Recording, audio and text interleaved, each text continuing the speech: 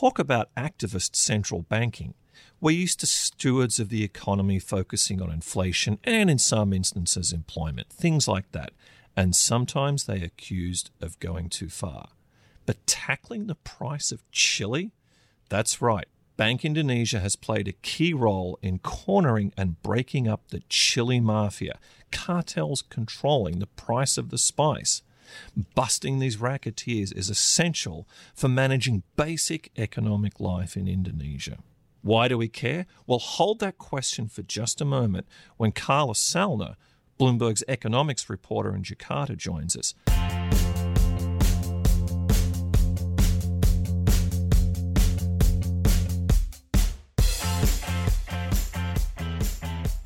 I'm Daniel Moss, Executive Editor for Global Economics at Bloomberg, New York. My co-host Scott Landman, an economics editor in Washington, joins us. Dan, here are a few facts about Indonesia people may or may not know. It happens to be Southeast Asia's largest economy. It's also the world's largest Muslim country. It's even the world's fourth most populous country and the world's third largest democracy. Okay, so the superlatives just keep stacking up. We know it's important. But what about Chile? How important is Chile, Indonesia? And who is this mafia? Karlis, good to have you. Enlighten us. Well, hi, guys. Well, first of all, let's talk about how this came about. I was in Borneo looking into, I guess, some of the unique ways that the Indonesian central bank tackles inflation. And everywhere I went, I kept on hearing about what they were referring to as the cabai mafia. Now, cabai translates in Indonesian into chili. And what they were talking about was, I guess, a shadowy group of wholesalers and middlemen who, using illegal cartel practices and collusion, had cornered the chili market. So they were able to manipulate supply and therefore fix prices. And now Balikpapan, where I was, part of Borneo, on the east coast of Borneo actually, and it imports about 85% of all its food needs. And so to give you an idea of the impact of the chili mafia, the price of red chili shot up in Balikpapan in February to about 200,000 rupiah, or about $15 a kilogram, which was about 3 times the normal level. This is kind of outside the normal remit of the central bank to kind of go after a specific commodity. And let's be clear, maybe to some of our listeners, especially in America, we're not talking about the kind of chili that you eat in a dish with ground beef and maybe some cheese on top. This is chili, the spice, the actual chili peppers that are used throughout dishes. Is that right, Karlis? Yeah, that's correct. And they're used in, how many dishes do people eat with this spice in it? Is that something that, is in virtually everything that goes into someone's mouth every day there? It's as actually the deputy director of the Bank Indonesia office in Balikpapan said to me, Indonesians eat chili for breakfast. So you're right, it's in everything pretty much. It's on the tables in restaurants everywhere you go. It's in the sambal. It's in all the foods.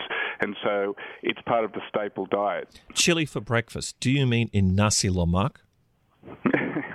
In nasi lemak, in the sambal, as I said, which is basically the hot sauce that's served with nearly every meal. It's a key ingredient in nearly every recipe. And look, it has a major impact on the food vendors who operate what's known as the kaki limas, or which translates into 5 legs. And it's basically the Indonesian version of a New York food truck. It's everywhere.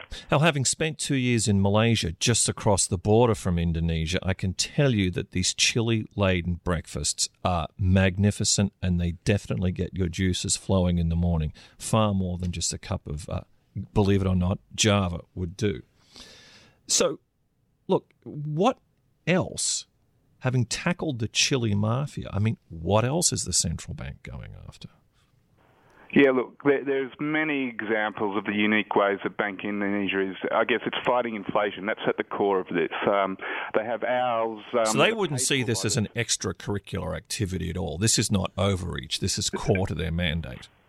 It's core to their mandate, Dan, because in a country like Indonesia, well, for the central bank, in fact, fighting inflation is actually their core responsibility. So, they use interest rates to as the main weapon, I guess, in doing that. But that can be blunted by other factors, and so controlling inflation in a country like Indonesia, which has massive logistics issues, massive infrastructure deficits, is essential. Look, the bank, for example, they pay for owls, which are used in rice fields in East Java to stop rats. The rats, in this case, were eating into crops and cutting production, which again was leading to price spikes. They're involved in other agricultural projects in addressing the supply side of food production in cornfields in Sumatra and seaweed farms on the island of Lombok, cattle ranches in Kupang in the east of the country. And backing all of this up, of course, is the regional inflation control teams that pretty much leap into action when there's I guess sudden price spikes that are noticed. And in this case, it was the Chile Mafia. So hold on a second here. The central bank is assisting in the placement of owls to keep away the rats that are eating the rice, that's forcing the price of rice up. Yeah, I guess, look, so as we know, central banks around the world deal with macroeconomics, and I guess this is at the granular level, isn't it? This is microeconomics right down into the granular level, rolling their sleeves up, getting involved in I guess, educating people on how to grow crops, grow tomatoes, establish chicken farms. That's what this bank does. It's definitely something that kinds of extracurricular activities I do not hear about in our regular coverage of the Federal Reserve or Janet Yellen's press conferences or Mario Draghi at the European Central Bank. But Karlis, if you listen to some members of Congress, they might as well be doing that. You never know. Yeah, sometimes the stories can get pretty fanciful. But anyway, Karlis, what I'm curious about is, when we talk, when you use the term Chile Mafia, I wonder, what are the kinds of enforcement methods that these mafias use to control the chili trade? Are dead bodies ending up at the bottom of the port of Jakarta? Are people's legs getting broken? What are the kinds of criminal methods that are being used that the central bank with its these kinds of tools are trying to break? What the Chile Mafia and other cartels like it are doing is basically just holding back supply to the market. There's been cases where there's been beef mafias that have been subject to investigation. In fact, in 2015, there was a raid of a number of feedlots because they were holding back thousands of head of cattle, which was again driving up prices. And the TPID, with the regional inflation control teams, they are a collection of various ministries, agricultural ministries, fisheries, the KPU, which is, I guess, the equivalent of the Federal Trade Commission in the US, and also the police. And they can roll in on these groups and do raids. And in this particular case, they found what the Chile Mafia was doing was selling their supplies to big business, to producers of sauce that goes in instant noodle packets. And in Indonesia, the law is that all the supplies of a particular produce must go to market first, so everyone has a fair crack at it. In this case, they were holding it back and then sending it to a place like Balikpapan last. And as I said, this is a place that imports much of its food, so it was really prone to and at the prey of prone to something like these cartels really taking advantage of them. So it's interesting, but it's not quite rising to the level of being like the Godfather movie for the chili trade. It's more of just these companies or these businesses are holding back the supply, like you said. So not as juicy, but yeah. I get it. I hear what you're saying. It's not, but you know what? Perhaps they should take hopefully they don't need to take a leaf out of the fisheries minister's book. Susi Pujiastuti, the fisheries minister minister has been known to blow up Chinese fishing vessels and other fishing vessels from other countries caught illegally fishing in Indonesia. So, look, who knows what kind of steps these guys might take to enforce the law. And is there a Don Corleone type figure at the centre of the Chile Mafia? No, look, the police told us that they gave us some initials of the people that have been arrested, and there's been arrests both in Java and in East Borneo, in East Kalimantan, actually on the east coast of Borneo. I think 6 arrests. There were 9 companies involved in this cartel operation, but no one specifically has been outed as the Don Corleone, as you put it. But look, this is a constant battle in Indonesia, trying to stay on top of these prices. And look, just to put it into perspective, this is an archipelago that would stretch from New York to London. It's a huge collection of thousands and thousands of islands, and the job and the task at hand is one that's extremely difficult for the authorities. And is this something that President Joko Widodo, the leader of Indonesia, has gotten personally involved in? Yeah, well, look, it was Joko Widodo that in August 2015 ordered the investigation into the beef cartels that I mentioned previously. He's been vocal in ordering crackdowns on cartel behaviour because he recognises, and he's a man of the people, so to speak, he recognises that these even small changes in prices really affect the millions of people that in this country, this huge country, still live below the poverty line. So, Janet Yellen, you thought your job was tough.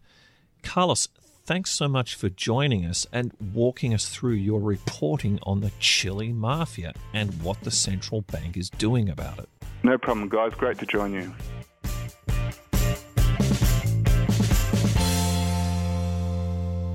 So, Scott, this really does put a whole other dimension on the challenges facing central banks. We're used to these seemingly arcane arguments about QE and about the neutral rate of interest. This is really just a whole other paradigm. Well, you think about our coverage of central banks, and we're so focused on their, the policy meetings, the statements, the speeches that they give. And, often a criticism is that they don't get out enough into the onto the ground level to really get their hands dirty in what's going on.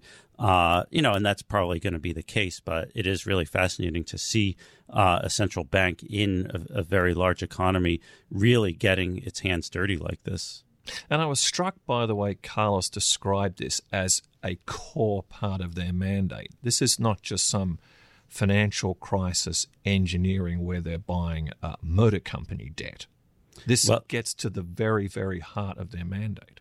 It shows that if a central bank is really serious about its mandate, it has to do more than just make the right decisions on interest rates. They might need to go out and take a hammer in some way to inflation in the economy. Maybe Janet Yellen could learn a lesson. For the last few years, we've just seen inflation below 2%. Maybe they have to do something in reverse of the Chile Mafia to pump up prices in some way. That's right. Her challenge is getting it up, not cracking down on it. Benchmark will be back next week, and until then, you can find us on the Bloomberg terminal, Bloomberg.com, our Bloomberg app, as well as on Apple Podcasts, Pocket Casts, Stitcher, or wherever else you might like finding podcasts. While you're there, take a minute to rate and review the show so more listeners can find us, and let us know what you thought of the show. You can follow me on Twitter at Scott Landman. Dan, you are at Moss_Eco. And our guest, Karlis Salna, is at Karlis Salna, Karlis Salna. Benchmark is produced by Sarah Patterson, and the head of Bloomberg Podcasts is Alec McCabe. Thanks for listening. See you next time.